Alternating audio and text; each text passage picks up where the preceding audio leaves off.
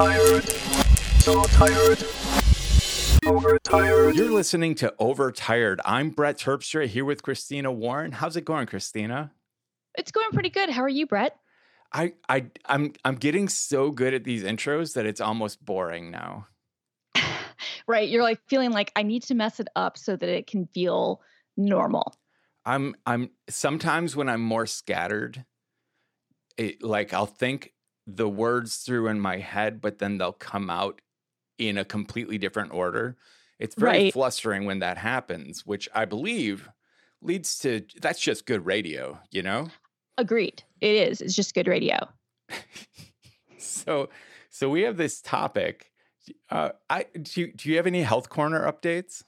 I don't have any Health Corner updates. I was going to ask you because, we have a topic that we've punted for like 4 weeks that we have to get to, but we have to also start with our Brett/Christina's Health Corner stuff. So yeah, like our core segments. that is our core segment. That Exactly. and the Who Did Christina Piss Off This Week segment.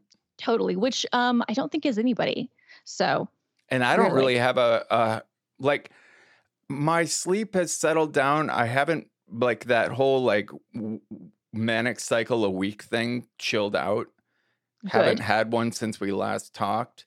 My sleep has been decent.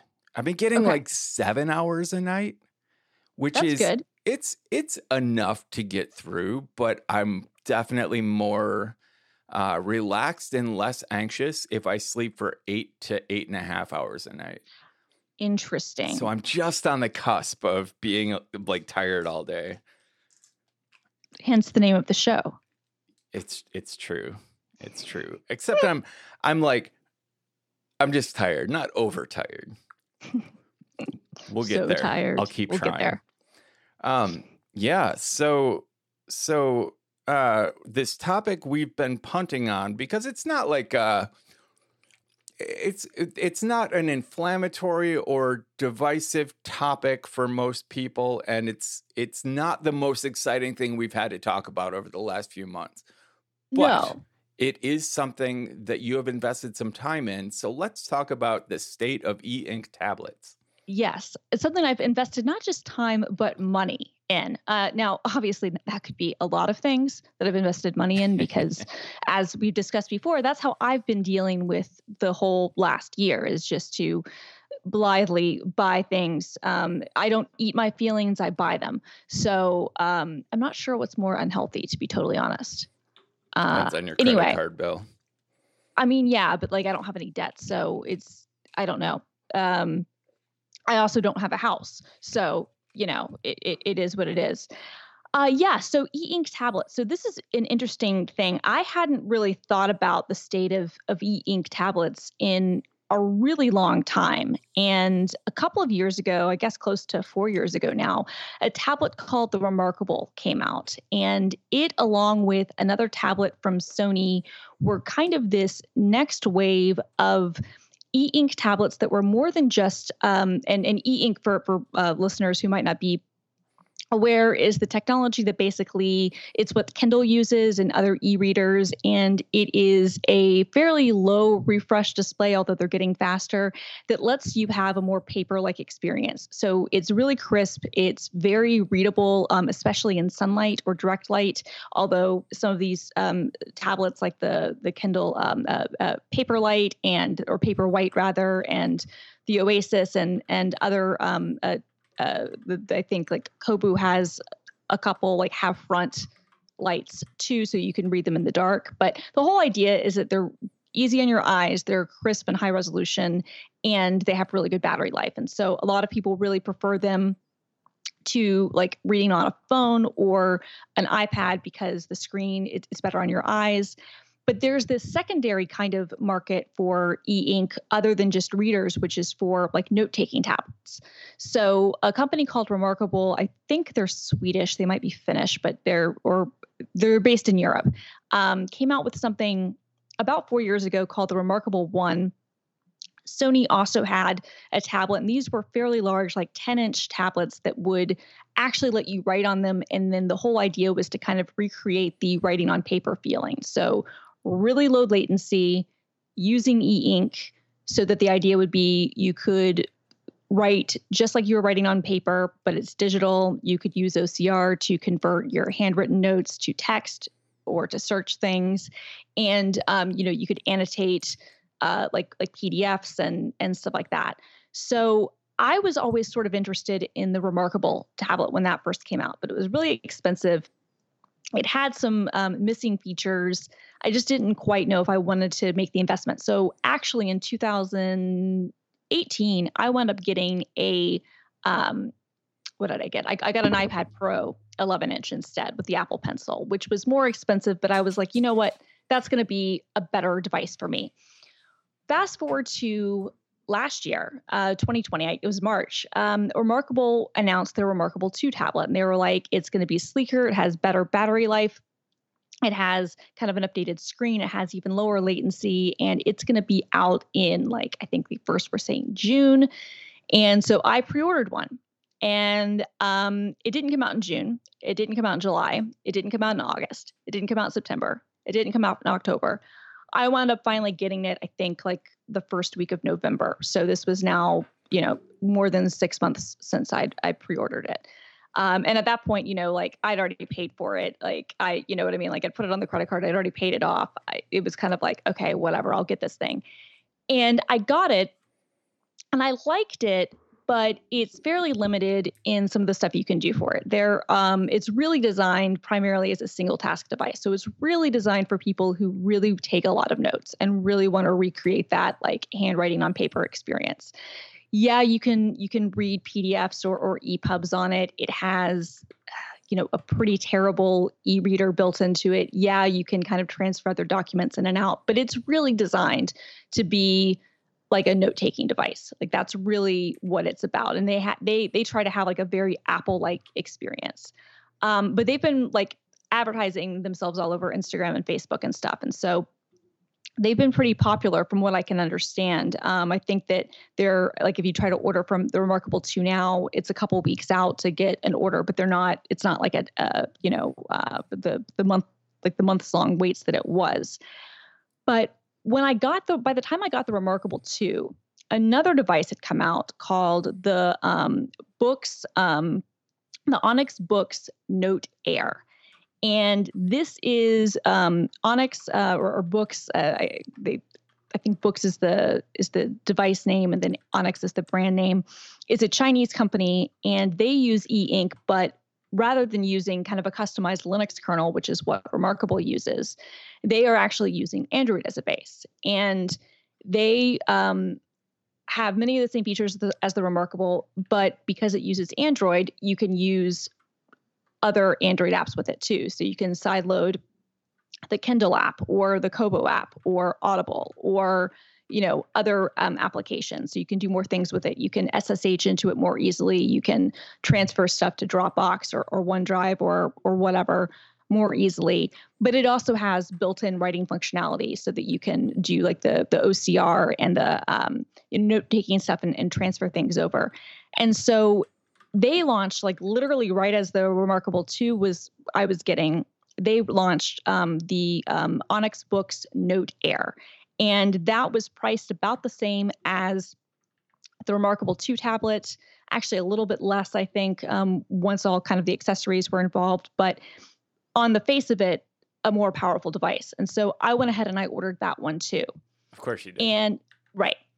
So I got that one. And then Onyx actually reached out to me and they sent me the Books Max Lumi, which is very similar to the Note Air, except it is a 13-inch device rather than 10 inches. So it's really big and it's more powerful. It's got more RAM, it's got a faster processor, and they sent that to me. And so I've been reviewing that, and I've also been reviewing the Books Note Air and the Remarkable 2, which I purchased.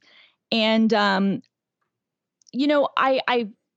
talked a little bit about this on Rocket, but I can talk more in depth about it here. And I'd love you to ask me questions and things that, you would want to know about this if you're interested at all. But this is a really niche product area, but it's also kind of cool. I'm not going to lie. There's something like the latency on the Remarkable 2, the thing I'll say about it is that although I think the software is limited and kind of buggy and not really as robust as it should be, the hardware is really good, but it's really let down by the software. And I don't think they've invested enough in the software.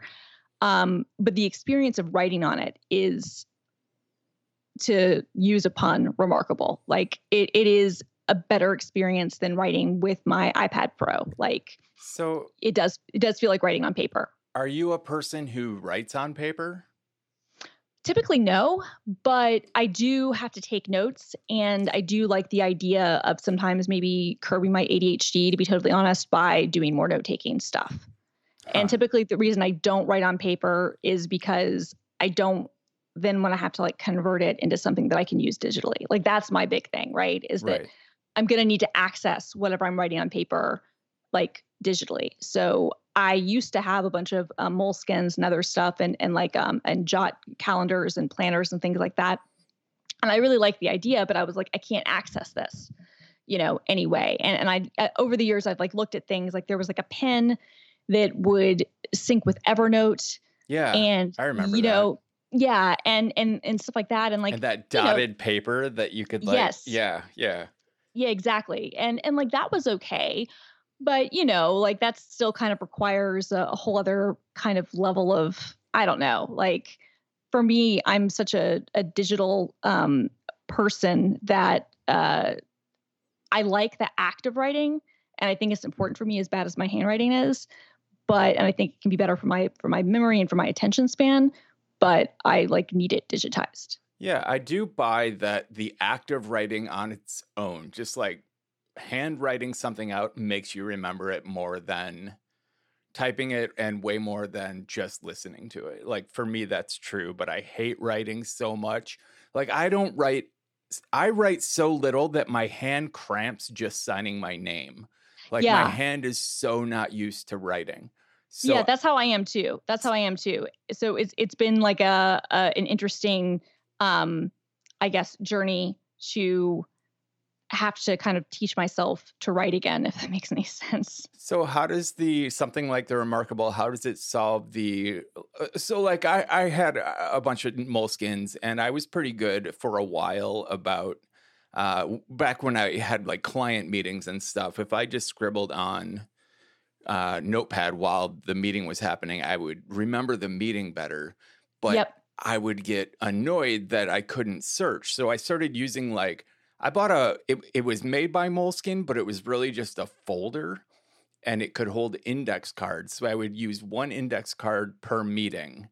And that's smart. Then scan that index card when I got back, and I'd put it in Evernote, which then would make my handwriting moderately searchable. The lack of searchability is what killed Moleskines for me. Does the Remarkable does it OCR and search your text? Yes. Yeah. The Books does a better job than the Remarkable does, but yeah, they both do it. I like the Books better, to be totally honest. I think the Remarkable is one of those things where they have a really good, experience from kind of the factory onward. And part of me would kind of want to root for them to be they've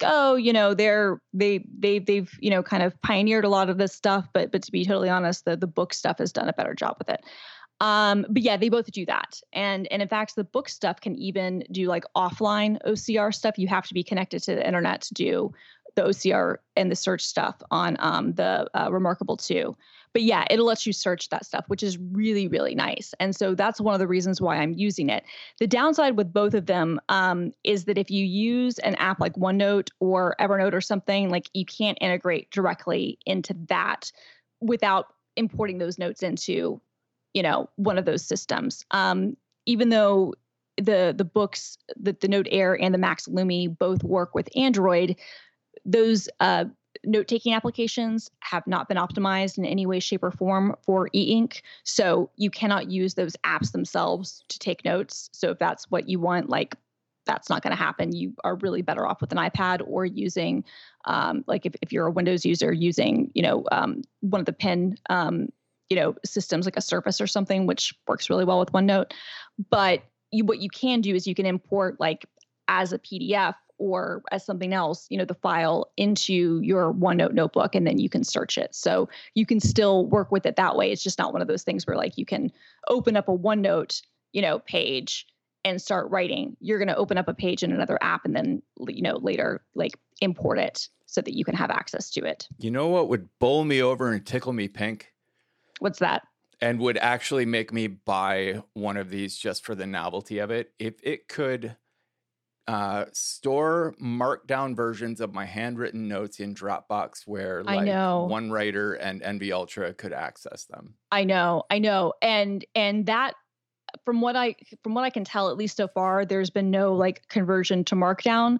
Although on both of them, I think it might be slightly easier on the Remarkable because at least ostensibly their stuff is more open source. Although, well, if a PDF is saved with an OCR layer with searchable text, I have tools that can convert that to Markdown. So if it were if like those PDFs were stored in some kind of accessible sync system, whether it's OneDrive or Google Drive or Dropbox, somewhere that like Hazel could pick up these PDFs, I could pull the Markdown text out and put it into my very plain text notes. That would be cool. Yeah, you could do that with the books. So we might actually want to try that. What I could do is I could give you access to a folder, and you could like test it just to see if it'll do what you need it to do. I want access to your diary. Yeah, that's exactly it. You'd be so bored by most of the notes that I take. Diary. Dear diary. I had to podcast with Brett today. It was pretty terrible. He is the worst. Oh my God. Gag me with a spoon. There's this guy on YouTube. His name is Vuya, and he does this thing called My Deep Guide, and he does very in-depth like comparisons and like breakdowns about how all of these things work. And so if you want to know everything about what the latency is, like he has cameras set up to capture like every millisecond of like what it looks like when you're like, putting the pen down to the screen. If you want to know like how the different software features work, like he has all of that stuff. So we've got a link to him down in our show notes. He's great. I do not have that kind of time, to be totally honest. But I did enjoy, like when I was waiting for my things to arrive, I did watch his videos and I got a lot out of it from them. It's cool though, because you can create like templates and it's not as easy as it should be. Again, the Remarkable, I hate to I'm not trying to dog on it because I spent a lot of money on it and I might sell it. I don't know what I'm going to do with it. But like, it's a really nice piece of hardware. It's just the software is not there. Whereas the book stuff is really nice. And the Max Lumi and the Note Air are essentially the same device. It's just the Max Lumi is gigantic and the Note Air is like, 10 inches. So it's basically kind of the difference between an iPad Pro 13 and an iPad Pro 11. The one nice thing about the bigger size, I will say, is that you can view a PDF without any sort of like having to reframe or move anything at all, like for technical papers or stuff. Like it's going to basically be 1-to-1 on the screen, which is really nice. If you're looking at like manuals or technical papers or other sorts of documents, like it's really, really nice. So if you're somebody who annotates a lot and reads a lot of that kind of stuff, the bigger screen is really, really nice for that. I find for my own use cases, the smaller screen probably is a little bit better just because the big size would certainly make it less portable, although who's traveling now anyway, so it doesn't really matter. But the Max Lumi is nice. And the screens, like I will say, there is like refresh and like latency things that you can use at least on the books devices. And I think people have created hacks to do this on the Remarkable as well. People have created like second screen sort of experiences where they can either broadcast their screen from those tablets, to their computer, or they could use it as a secondary monitor. You can do that. It's not a great experience. It's going to have kind of a slower refresh thing. Like, these things are a lot faster than they used to be, but it's still not an LCD display. You know what I mean? Like the refresh is not there. But for people who are primarily dealing with notes, or if you draw, and I don't draw, but if you draw, People seem to like them. The pens are like, they use like Wacom technology. And so they have multiple pressure points, and you can, use different, like if you buy different nibs, it can give you a different feel or experience, and like they're pressure sensitive, and the software has different types of brush styles and stuff. So you can do pretty advanced stuff. Like I would say that if you're looking for like an all around device, an iPad is still going to be better, right? But if you're somebody who takes a lot of notes, likes that experience, annotates a lot, is looking for another toy to kind of like geek out with, they're definitely worth a look. And there's been some movement in e-ink, in color e-ink readers, which is getting exciting. And so I think I'm going to be getting some of those into review soon. So I'll have more updates on that, because that actually is kind of an interesting thing, like especially for people who want to read manga, people who want to do other stuff. These do work as readers as well. Oh, 100%. 100%. In what ecosystem? Like so the books, you could do it with anything. Like it literally has an easy way for you to install Google Play, so you could install, and it has Bluetooth and stuff built in. So like I have Audible and I have Kindle on it, but I could also have stuff in it from, Kobo, or I don't think Barnes & Noble has, I don't know if they have a reader anymore, but any of those. Cool. If you're buying stuff from iBooks, I don't know. There's probably a way to remove the DRM. Around? Yeah, it is called Books. I don't know. I haven't bought anything from it in a decade. I buy everything from Kindle. Yeah, I gave up on the iBook store a long time ago. Same. I still have books for sale there if anyone's looking. Right, buy them, right? Yeah, no, it's not what I use. I use Kindle. Kindle won that.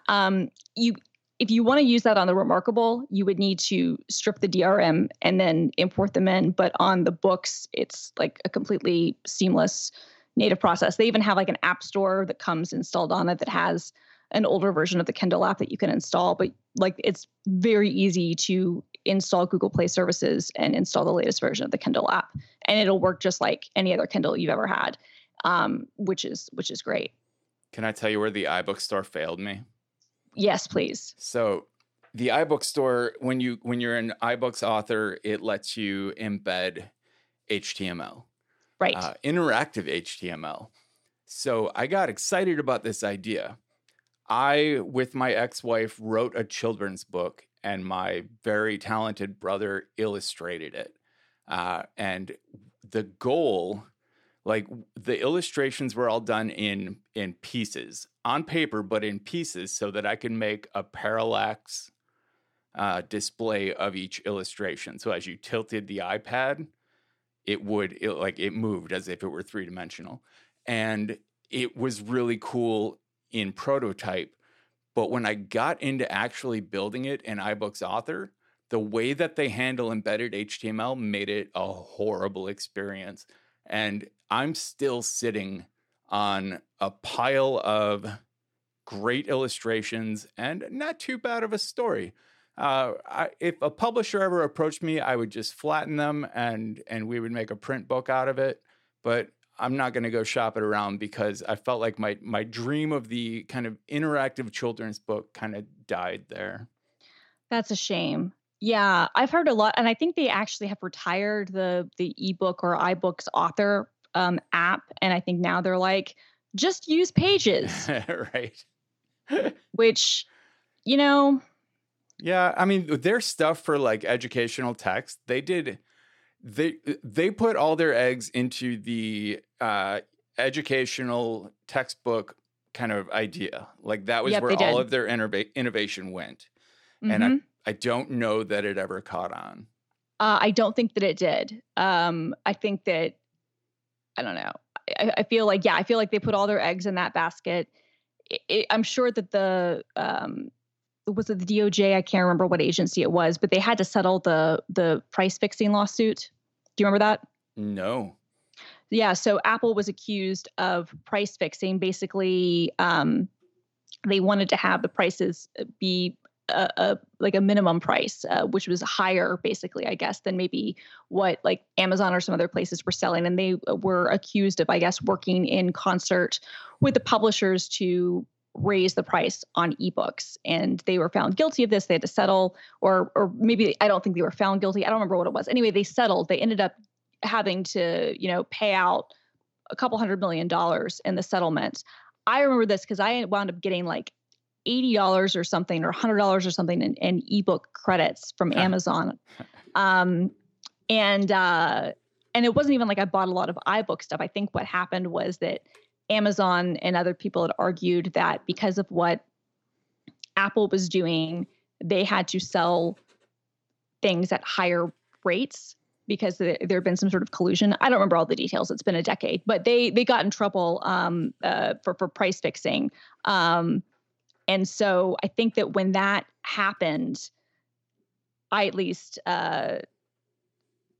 this was a price fixing thing. The United States versus Apple was a U.S. antitrust case in which the court held that Apple Inc. conspired to raise the price of ebooks in violation of the Sherman Act. The suit filed in April of 2012 alleged that Apple Inc. and 5 book publishing companies conspired to raise and fix the prices for ebooks in violation of Section 1 of the Sherman Antitrust Act. The book publishers are Hachette, HarperCollins publishers Macmillan, Penguin, and Simon & Schuster. Ironically, Penguin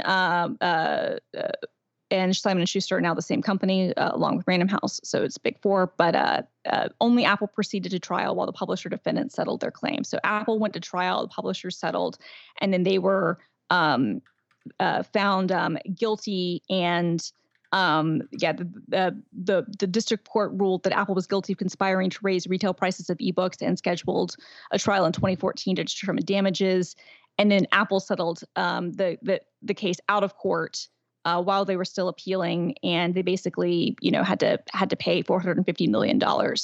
So I think when that happened, and that was brought in 2012, which was only a couple of years into the program, I don't know, my distinct sense, and I could be wrong, was that Apple kind of stopped caring about ebooks in any way whatsoever after they had to pay that amount of money for that. Huh. I feel like that's not enough money to really, if Apple was driven to own a market, that amount of money would not deter them. I feel like there was general lack of enthusiasm that kind of. Well, I think it was probably both, right? Like, I think that it's probably lack of enthusiasm. They weren't overtaking Kindle, and there wasn't a way for them to. Yeah. I think that the court's argument was that the way, like the government's argument was that they were trying to own the market by working in collusion with the big publishers to raise prices. And that was what they were trying to do, because they were basically like, okay, we don't want to get into this game with Amazon where Amazon sells things at lower prices than us and we can't win. So we're going to work across the board and convince publishers to sell everything at a certain price. And that will force us to be on more even playing ground. And then we can use our ecosystem and our other things to try to, get a bigger slice of the market. I think that's what the government's argument was. You're right. $450 million, I don't think would be enough to deter them. But I think at that point, like, Amazon's lead had probably only widened, and like they would have had to do the same thing Amazon was doing, which was like selling stuff below cost as loss leaders. Although ironically, this is how it always happens, Amazon now has minimum prices set by publishers, and their prices have generally gone up than what they were a decade ago. Which, I mean, I'm not opposed to. Let writers get paid. But I think it was probably a combination of both them not already winning and then, okay, well, we tried and we got caught up in this multi-year, antitrust case. So. All right. I don't know. I got lost. That's fine. That's fine. I did that thing where you did that thing where like I was talking and you just totally zoned out. I started thinking about the next thing. Yep, let's talk about the next thing. Oh, do we have to though? Okay. We don't have to. So we do. No. Let's talk about like your nerdy stuff, no, and then then we'll get to Brittany. No, Brittany will be kind of a dessert. Oh man. Okay. I mean, we can talk about it. Whatever order you want to go in. I don't care. I'm setting a 10-minute timer. Okay, Perfect. That's how long we have to talk about Britney Spears. Wonderful. All right, starting now. Okay. Did you watch Framing Britney? I watched the first, I think I got almost half an hour into it before I didn't want to watch it anymore. It turned out like I mentioned to Elle last night that I was supposed to watch this for the sake of this show, and I did. I wasn't going to push the point because I don't care about Britney. Obviously. But and she was like, no, we're gonna watch, The Office and Frasier, our fallback Wonderful. shows. And then this morning she's like, well, I got some time. You should watch a little bit of this thing so you're ready for your show. So we did just this morning sit down and watch it. And she said, I'm sorry we didn't watch this last night. It's actually pretty interesting. Right? I'm glad that she said that. Thank you, Elle. It's moderately interesting. Give me the highlights. Okay, so this is a production that the New York Times is doing. They did a documentary on Hulu that is basically, it's called Framing Britney Spears. And by framing, they really mean how she's been framed in the media, like her positioning, right, not like framing for a crime. Right. And it's kind of a look at her media image over the course of her career, which is now over 2 decades. And really over the last nearly 15 years where she's been under this conservatorship, which I think we've talked about on this show before. In 2008, courts ruled basically that she is, needs to be under some sort of conservatorship. And so her father has been in charge of her finances and like her medical care and other things. And why did they rule that? Because she'd had like a series of very high profile, like public breakdowns. Like if people remember, she shaved her head, she attacked the paparazzi. There was an incident where she barricaded herself in her house with her kids when her kids were very young, and she had to be admitted into a hospital. She was on a couple of 5150 stays. In addition to that, she was doing things that were, and I've got a link to it in that I put down there, a Rolling Stone article that came out in February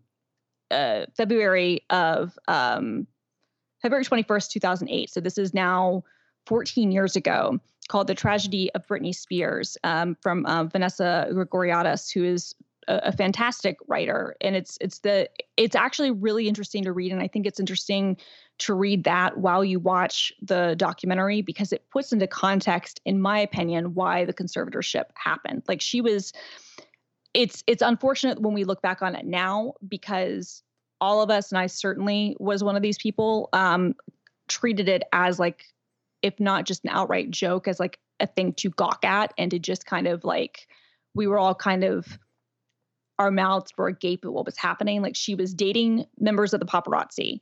She was acting 100% erratically, like mentally unwell, and in hindsight, like just really just unhinged behavior. And it was around the time that Anna Nicole Smith died, and there'd been kind of a lot of, this was like the height of the paparazzi kind of culture and celebrity culture thing. And I think that there was this fear, and I don't think it was unfounded, from her family, that she was going to die. Like, I really think that they thought that she was on her way to either, self-destructing in a way that would lead with her death.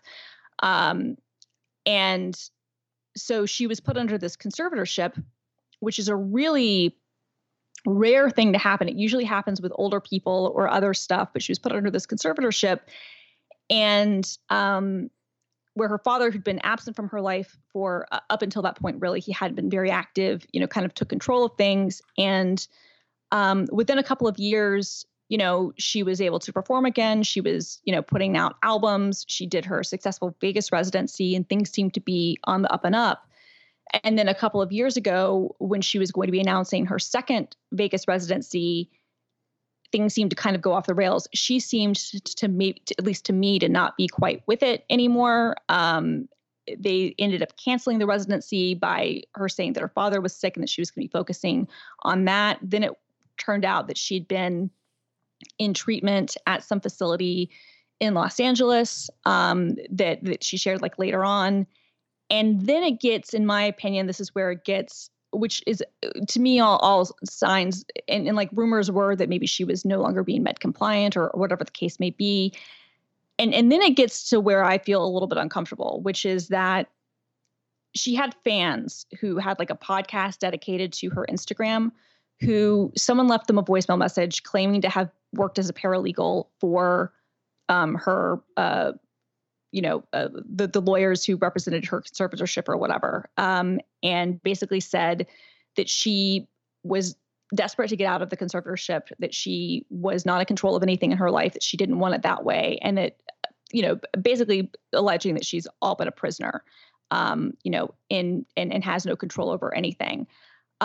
She's now brought to the court, like her father was temporarily removed as conservator, and somebody else was kind of put in his place as like a temporary thing because he'd had some health problems. There was also an altercation that he had with one of her sons. And I think that her ex-husband, who we all made fun of K-Fed, but real talk, I think he's actually proven himself to be a pretty good father. And he's been the one consistent parental force in those kids' lives. I think filed a restraining order against the dad or some shit. Anyway, the long and the short of it is that she has been petitioning the court to remove him as conservator and to put someone else in charge of her finances and other things. And in November, the court ruled that they were not going to make a decision at that time about his role as conservator, but they did appoint this bank to also be responsible for her wealth, which at this point is now like over $60 million. But she has all these fans now who have started this hashtag Free Britney movement, where they actively like want her out from under the conservatorship, and they actively like are, saying that like, she should be free and this and that. And this is where I'm conflicted. And this is where this is kind of why I wanted to talk to you about it. I have no problem saying and even thinking like her father is probably not the right person to be in charge of things. I think that he's probably should not be the conservator, especially if that's what she's saying. Where I have a problem with, though, is there seems to be this, like, I think kind of harmful message that her fans are positioning, which is that Britney's completely okay and is completely aware of everything that's happening and is this like prisoner.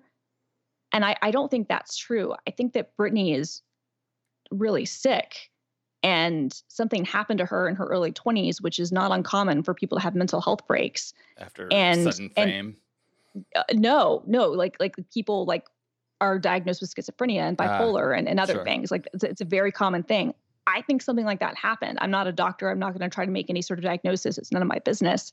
But reading that Vanessa Grigoriadis like article and rethinking back about what happened in that times, those are not the behaviors of somebody who is okay. And it went beyond just drug use, right? Like some of the behaviors were just like completely out of control. And maybe you could, chalk some of it up to the fame thing, but some of it was seriously looking like, somebody who something was happening to them.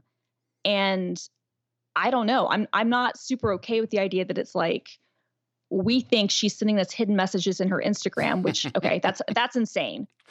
And we don't like her father. And so we think that she should have control over everything, when it's like, I don't know if Britney's okay. I don't think we've ever talked about whether Britney is okay or not.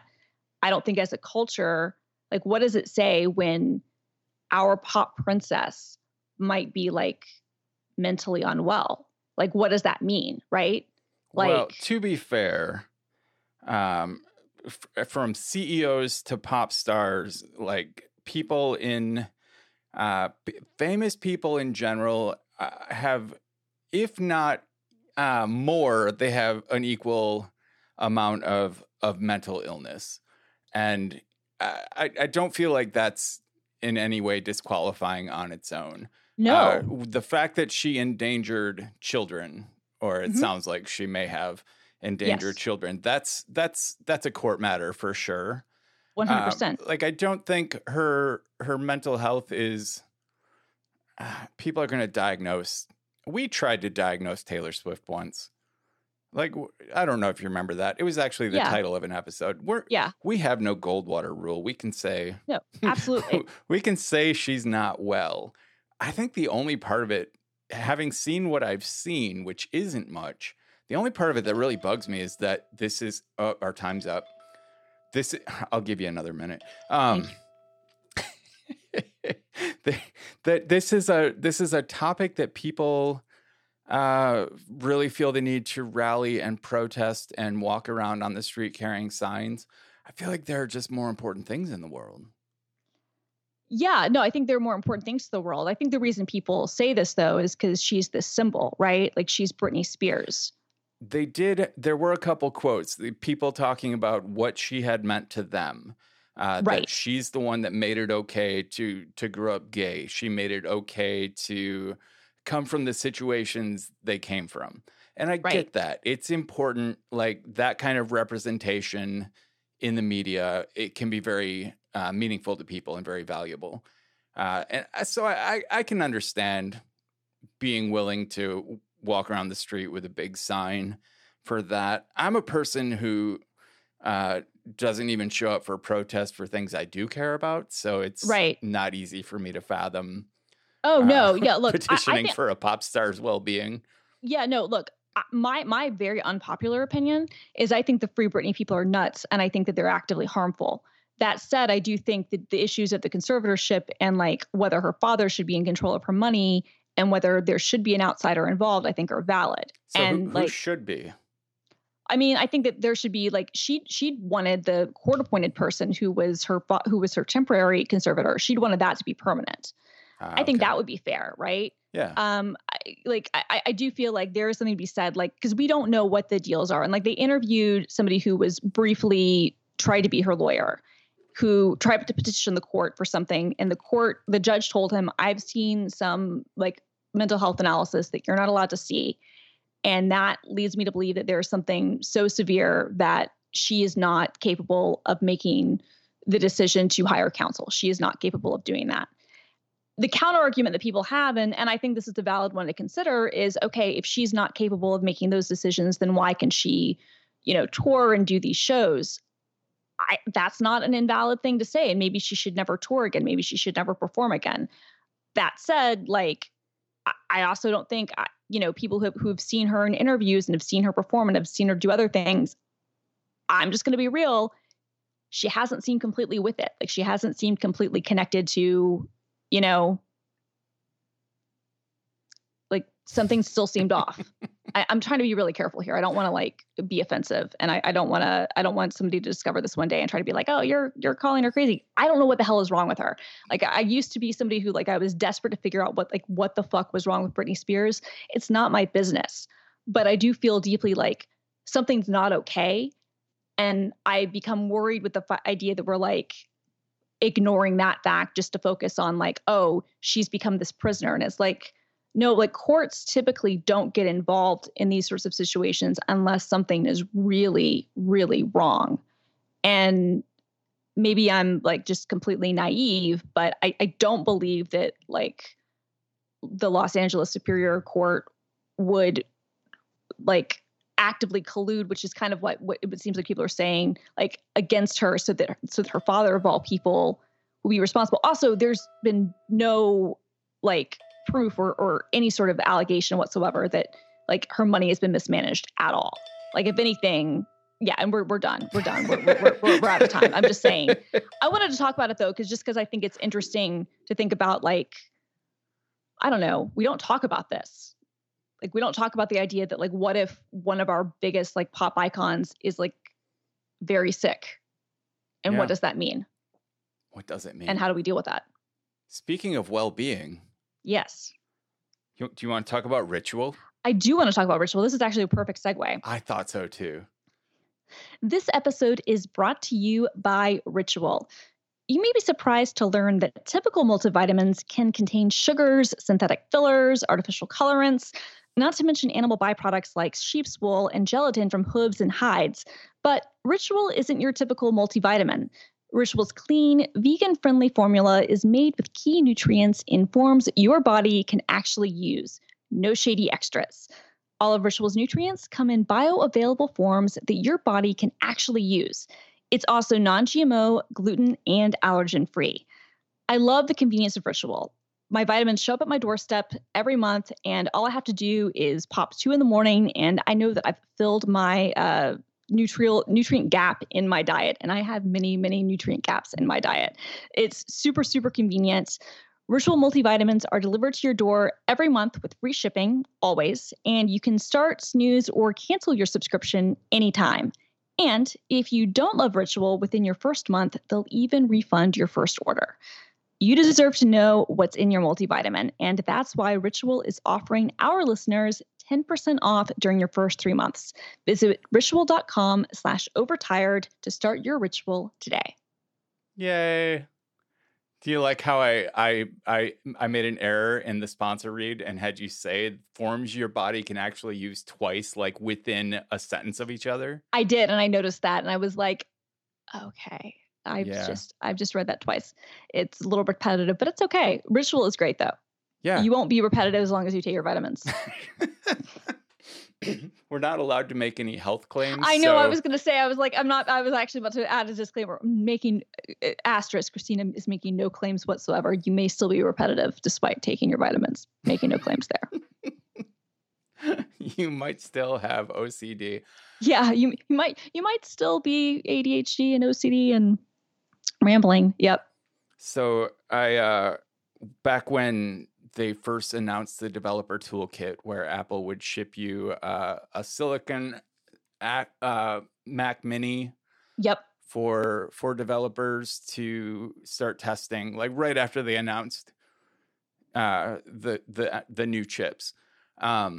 I stupidly thought they were selling me a machine for $500, and I jumped on it. Read the fine print after I had hit purchase. Oh no. The fine print that said, "Oh, and you'll have to send this back." Right. So basically, for the last few months, I've been renting a nice Mac Mini, and for what I got out of it, it was not worth $500. But then Apple sent out the notice that it was going to be time to return it soon, and it came with the promise of a $200 certificate that you could use towards buying your own. And I was like, okay, I recouped a little bit of, because I'm gonna get a Mac Mini. I like the new ones. Then the next morning they said, hey, we got a lot of feedback about that $200 certificate, and we hear you, so we're making it $500, and you can keep the machine for a few more months.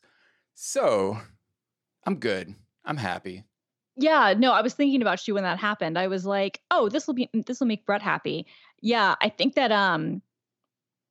they got blowback because it wasn't just like the amount of the credit, although I think for some people that was part of it. It was the fact that they were like, oh yeah, you have to use this by May 31st. And people were like, yeah, you're going to announce new chips at WWDC. We know this. We know how you work. What the hell? Like, you're telling me, like, I have to use this and I have to use this now. So I think that was a really good, like mulligan on their part. So I'm happy for you because you're going to get $500 to put towards your new Mac Mini. So you didn't lose anything. Like, you basically got kind of in some ways, like Apple got a free loan from you, but you also got a free loan from them. So that you'll be able to put towards getting a Mac Mini. The only downside is, like, if you had never wanted to buy like a Mac Mini ever, like if that weren't something that would be what you would want to buy for development, then I could see people being kind of annoyed. But you could also use that $500 towards another product. So I don't know. Yeah. No, I'm happy. I have a newish MacBook Pro that I enjoy. I don't use the butterfly keyboard on it. It's right on the cusp of the keyboard change. But in general, as far as like a portable machine goes, I'm perfectly happy with it. And my minis, though, I have two minis that are 2012s that definitely need some that part of my hardware arsenal needs refreshing for sure. Yeah. Wow. That would Okay. be nice. So we got to the last 10 minutes of the show.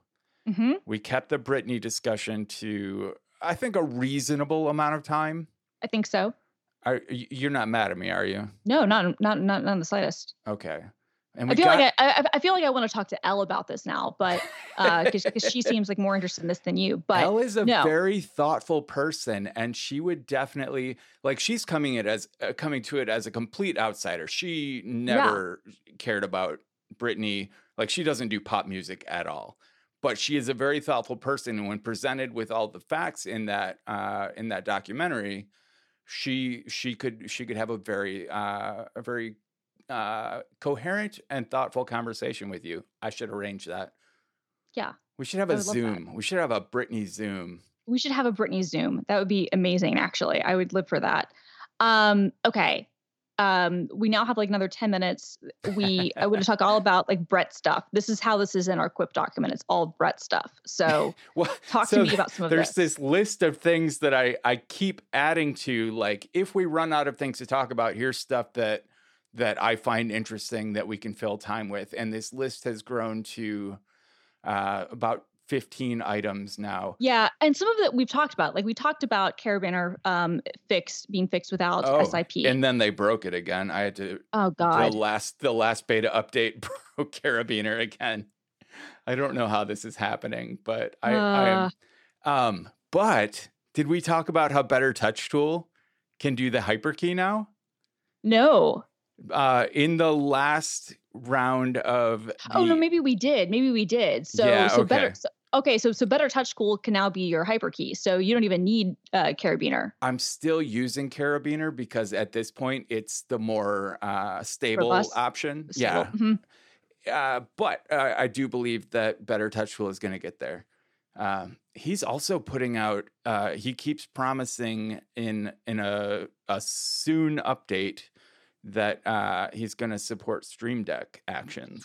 Oh, hell yes. Yeah, that could be a lot of fun. Yeah, I love Better Touch Tool so much. So much. It's so good. He's fantastic. Everybody should give him your money. Here's the cool thing is Better Touch Tool has a full Apple script and URL handler set up. So you can create anything that Better Touch Tool can do. You can integrate with things like Keyboard Maestro or Bunch and tap into all of the kind of hardware integration that Better Touch Tool has from all kinds of other automation apps. That's awesome. I should probably link Better Touch Tool after all this, huh? Yeah, I think so. We should definitely link Better Touch Tool. It's available it's so through SetApp too. I was going to say, yeah, it is. And it is one of those things. He also makes a great window manager called Better Snap Tool. Yeah. Which I like a lot. I'm a Moom guy. Better Snap Tool is great, but I'm in the Moom ecosystem. All of my window management is so Moom based. I've never really had to play around with like Magnet or Better Snap Tool. Yeah, I've used Moom as well. I've used a bunch of them. That's probably should be a topic at another point. We should talk about our window managers. But that's a super nerdy topic, but because I've thoughts on them, but because like tiling window managers are popular, but they're not quite a thing on Mac. Ooh, we can talk about X windows. Yeah. We're not going to talk about X windows. No, we're not going to talk about X windows. I don't care. This is why I don't use Linux, to be totally honest. Like, I do not care. Could care less about Wayland or X Windows or any. Yeah, don't care. But yeah, the Better Touch Tool is awesome, and it is on the SetApp, but it's great. Also, so you have here UHK module. So this is for your ultimate hacking keyboard. Okay, before we get to all of that, I do want to mention that this episode is also brought to you by Remote HQ. With Remote HQ, your team no longer needs a physical office to meet in. Remote HQ empowers remote teams to work together as if they were in the same room. When you set up a meeting room, you can mix and match various apps on your screen to meet the needs of that particular meeting. Simultaneously browse online, take notes in a Google Doc, share Dropbox files, manage a Trello board, add files from your Google Drive, collaborate on a whiteboard, and more. And more. all while still being able to see and talk with your teammates. Remote HQ automatically captures session output so you have a searchable digital trail. Notes from every meeting are logged and saved to that event, and you can even do audio and video recording right within your meeting.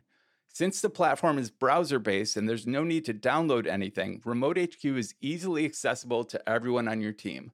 There's even a mobile-friendly mode for attending meetings from your phone.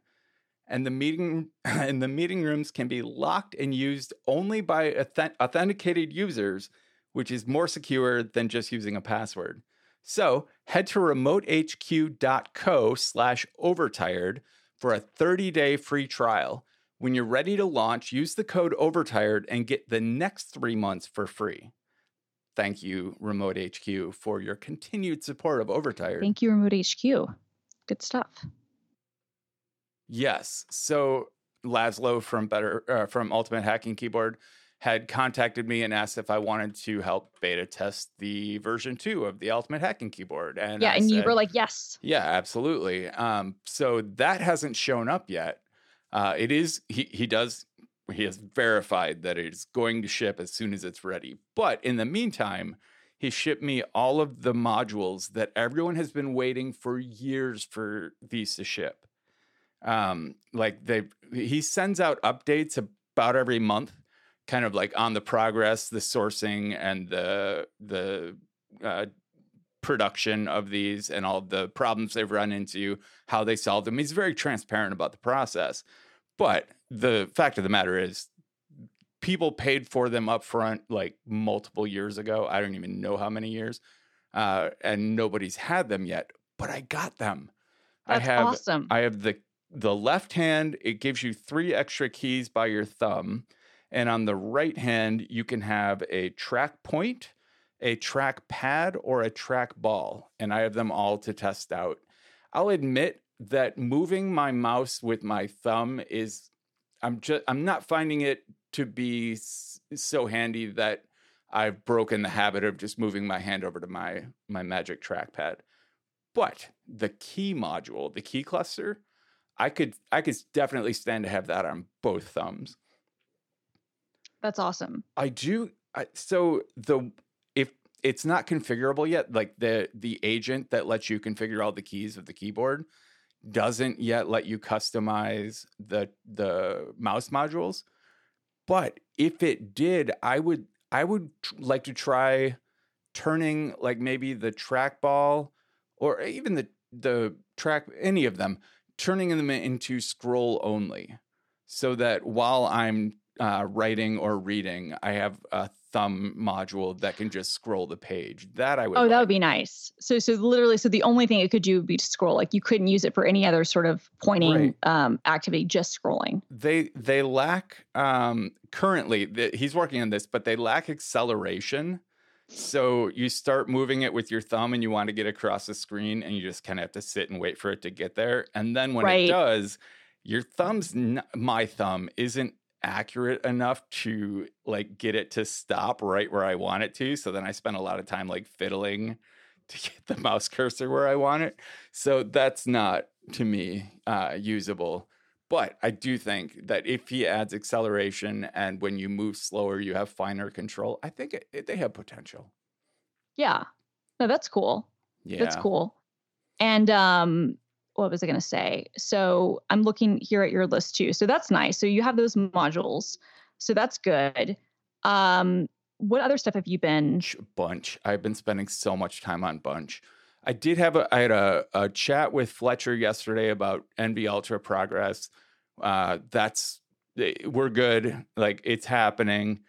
We have a couple bugs that are only affecting like 3 out of over 1,000 beta testers, but they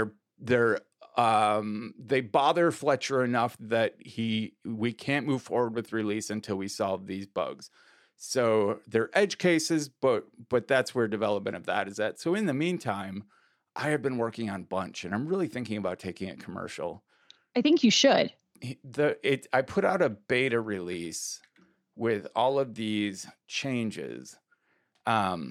Everything from like parallel when was the last time we talked about Bunch? We talked about it a couple of weeks ago, but we didn't get super in depth with it. Did I talk about Front Matter?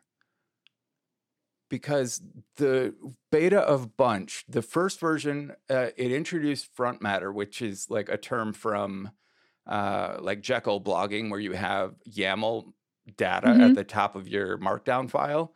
So Bunch can use YAML style header data to do things like schedule opening and closing, and it can you can have a close after. So if you open a bunch, it can automatically close the bunch after a set period of time, all with natural language. This was how you wound up like not recording stuff, right? When Bunch messed up and when I was still testing, yeah. Yes, I have had a couple of bunches that I forgot to take a schedule key out of that I had been testing that have suddenly launched or quit inappropriately, but that was my own fault. Speaking of updates, real quickly, have you seen the new Mac Updater? No.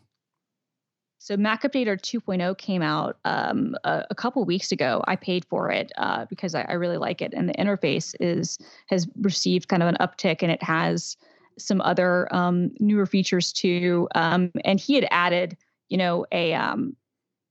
a CLI for me, which I definitely appreciated. And I think that that's got some new features too. I'm going to add that in the list. For me, like I own the previous version of Mac Updater. It's solid. If anyone doesn't know, it basically goes through all of the Sparkle feeds on all of your apps and tells you but also GitHub. Does it? Yep. Yeah, it goes through Brew, it goes through GitHub, like anything that's kind of linked there. Like if they have a system, like it's integrated with Homebrew, which is one of the reasons I've liked it. Sure. Okay, that makes sense. I tend to put off my Homebrew updates until they become massive, and then half a day gets spent updating Homebrew. No, totally. Well, what's nice about it is that they'll do it for your casks and brew parlance is like your binary apps. So not like your utilities, but like your actual applications if you've installed them that way. And so nice. it can check them that way. So, yeah, so it's really nice. And there is a CLI if you want to run stuff that way. You can ignore stuff like I have things set up like to ignore like setup apps. And stuff like that, or like it'll show you on a Mac App Store app and lets you like launch that. It'll show you like if you need to do an upgrade or an update, if it will show you if something needs to be manually upgraded or not. Like it's good stuff. Nice. Mac Update, the website, which is kind of fallen out of vogue, but they used to have their own desktop app that did a pretty good job of updating stuff. It did, and it did, and then it ended up, I think, at least in my experience, it consumed a lot of resources. But the bigger thing was it cost a lot of money, and that was actually how I found Mac Updater, because there hadn't been really any updates on Mac Update in a while. Like the database was still updated, but like the rest of the stuff, I was like, are they doing okay? Like they hadn't been active on their blogs, their deals. Like there's just stuff, and I'm like, I get like the sense that things weren't doing super well, and which is a shame. But I was like, okay. And then I found Mac Updater, and I was like, oh, I like this. Yeah. And it's like $35 or whatever. If you want the Pro edition, it's $15 for the single use. If you just want to use it as a scanner, it's free. I like it a lot. He's been very good on his feature support. And like I said, adding the CLI thing was not even something I expected, and that was really nice. So what's the benefit of the CLI over just using like Brew Update? Because you can do it for everything. So like Brew Update would obviously be great for anything I install through Brew, but any of my other apps, like I can just from the command line initiate an update. Okay. I mean, there are a lot of things I like to do from the command line, but I would want my mass updates of my computer to have more interactivity, and that gets to be a pain on the command line. So I personally would like the GUI for that. Yeah, no, and that's the thing. You can do both, right? So, and it was for me, it was just one of those things. I was like, sometimes I just want it. Like, not that I replace it. I use the GUI in most cases. I just wanted it. I just like as a nice option. I didn't expect that to actually be, a uh, thing that would be added into it. But that was added in the last like 6 months ago, I think. But yeah, so the 2.0 is out now. It's nice. It's a one-time purchase, so he's not doing subscriptions. I don't know how frequently he's planning on adding stuff, but it'd been a couple of years since he released the first Mac update, which is still getting like if you had the Mac updater, like that'll still get a certain like updates and when that'll still work. It's just not going to get any of the new features. Yeah. But I upgraded. I like supporting devs. He also makes like a couple of other utilities like I think how I might have heard of him first was the uninstall PKG utility that he had, which is free. And anyway, so yeah, that's just kind of an update on that. I was looking through your list too. We are running out of time. We've gone over, but Unite, Coherence X, and uMissing Fluid. I miss Fluid as well. I really do. Those apps are what I kind of have to use in its place. But I like Unite and Coherence. They are. I do too. They're solid apps, and the difference between them is one is WebKit, Chromium based, Chromium. and one Right. is WebKit. And Yep. Unite makes nice, small, fast apps. Coherence lets you include like your Chrome plugins. Yep. In a single site browser, and Yeah. both of them. Yeah, we probably should have started with this. That's what this really is this is a way to create single-sized browsers, which are similar but not the same as progressive web apps. So if you want just like a window, for a web interface thing, like if you want, Gmail or whatever with no Chrome, that's what that this you is can for. isolate from tracking. Like if you want to completely partition off your Facebook browsing, it's a way to isolate and not share Facebook with your other web browsing, which you can also do with like Firefox containers or incognito mode and stuff like that. But it is nice. And the cool thing about a single site browser is I can have like a Facebook browser that I can have a bunch that opens and closes social media apps. So I can have all my social media apps close after an hour, and I can control them separately. It gives me added control over my social media habits. But I do miss Fluid allowed user scripts. Yeah, that's what I loved about it. Yeah. User scripts aren't really a thing anymore, are they? No, not really, but it was nice. And so like if you had a Grease Monkey script or something, like this was really useful for things like Gmail or for other stuff. I used to have one that I used for notifications, and this was back when Growl was a thing. Right. I used to have a Trello Fluid app that I had for years where I had a user script set up that would give me Growl notifications when a card was changed. Yeah. And Trello did eventually release a desktop app. My SSB with Fluid was better. I don't know if that's still the case because I don't use Trello anymore, and I think they've changed owners like 1 or 2 times since then. But but my setup that I'd used for years was better than their desktop app, to be totally honest, because I had like the user scripting set up and I had like it, with the Growl notifications, and I also had I guess what's the thing, like badges, like to show unread stuff or whatever. So yeah, user scripts aren't really a thing anymore, but I did like Fluid a lot, and Todd is really nice guy. Yeah, Todd Ditchendorf, that's right. Whatever happened to him? I don't know. What is he doing now? Didn't he put out like a diagrams app too? He might have. Like a shape, I think it was called Shapes. Yeah, that's right, Shapes app. Yeah. Who did Retro Batch? Was that? Oh, now I've forgotten. Have you seen Retro Batch? The name is really familiar. It's that was Gus Mueller that did that. Yeah, Retro Batch. Yeah, I know this. Yeah, Retro Batch is awesome. Yeah. I think he finally put out a stable release. I've been on it since the beta. It's a node-based way to map out image manipulation automation. So you get like this page, this blank page, and you can drag nodes onto it and connect them in different ways and have them branch off. And it basically creates a pipeline. So like for me, I have a template that creates a header image for one of my blog posts at a certain size. Then I drop it into RetroBatch, and it creates the Twitter, Facebook, 2x and 1x versions. It creates the all the Open Graph tags, and it basically I can drag one image onto it and get a full like ready to go Open Graph blog post out of it. And I love RetroBatch. Yeah, no, I like it too. And I love Acorn. Like Acorn is one of my favorite apps. Yeah, Gus is good.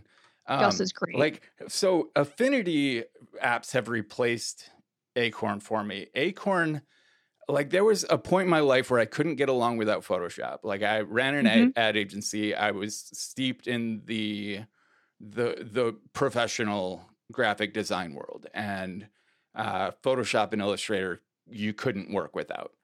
Totally. But then once I kind of moved away from that, was doing mostly my own work, Acorn, you could launch and export a JPEG in Acorn in the time it took Photoshop to finish bouncing in the dock. Yep. And so I use Acorn all the time. Affinity is not as fast as Acorn by any means. I mean, look, for serious editing, I use Affinity for everything too. I mean, although I do still have like a Photoshop thing that work pays for and that I use for work purposes, and because you need it sometimes. Sure. But and like you get the Creative Suite, so like if I need, we edit in Premiere, so might as well get all of it. Sure. But if I'm doing quick editing, I still use Acorn just because it's so much faster. Yep. Acorn. I'm adding Acorn and RetroBatch to the show notes. Hell we have good show notes. There's only a couple lines about Britney Spears. But the Vanessa Gregoriadis article is really good from 2008. It's really a good read in context now, I think. Anyway, we should probably stop now, but I don't have a long discussion to have about this, so I'll just mention. You ever use Homebridge? No. So this was the thing that'll be your HomeKit bridge with the other stuff. Yeah. It lets all my HomeKit devices show up on my Alexa, and it lets all my Indigo devices show up on Homebridge. Yes. And on HomeKit. So I can control my old-fashioned Indigo automation from the Home app. And it used to be this node application you had to run from the command line and run as a daemon in the background. And it was, you had to be a nerd to use it. Mm-hmm. Now, it's still a node application, but it has this whole web interface with status updates, and you can install plugins through a web. There's a plugin installer, and in the case of the newer plugins, you don't even have to edit the JSON config file. It's super nice now. I had let it go for a while. I had just given up on integrating all of my home automation stuff, but I'm back to it, and I'm loving Homebridge. Nice. Hey, we can check a few things off my list. We can. And so this is Homebridge. This is the Northern Man 54 Homebridge Alexa. Are you looking stuff up on the web? I was trying to find where the main project is for Homebridge. It'll be in my recent. Oh man, that's funny. In my my browser history, all of my Homebridge links are local. Yeah, from my local Mac Mini. Yeah, it's they have a GitHub. There's a Homebridge user for GitHub. So if you go to Homebridge/Homebridge. Brilliant. Yeah. Cool stuff. You can run it on a Raspberry Pi. Excellent. I don't do any of the home automation stuff, but I sometimes think about it. So, and if I ever do, I'm always like, yep, that's what I would use. I would use Homebridge, because trying to get everything on one platform or another is a nightmare. So you know what you can automate? What's that? Bedtime. Ooh, good call. All right. So I think it's time for us to try to get some sleep. Hopefully you can get your full 8.5 hours. Let's go for 8.5. 8.5. I like it. That's right. what she said. Oh, that's at least a half inch more than I have. All right. Get some sleep, Brett. Get some sleep, Christina. The system is going down now.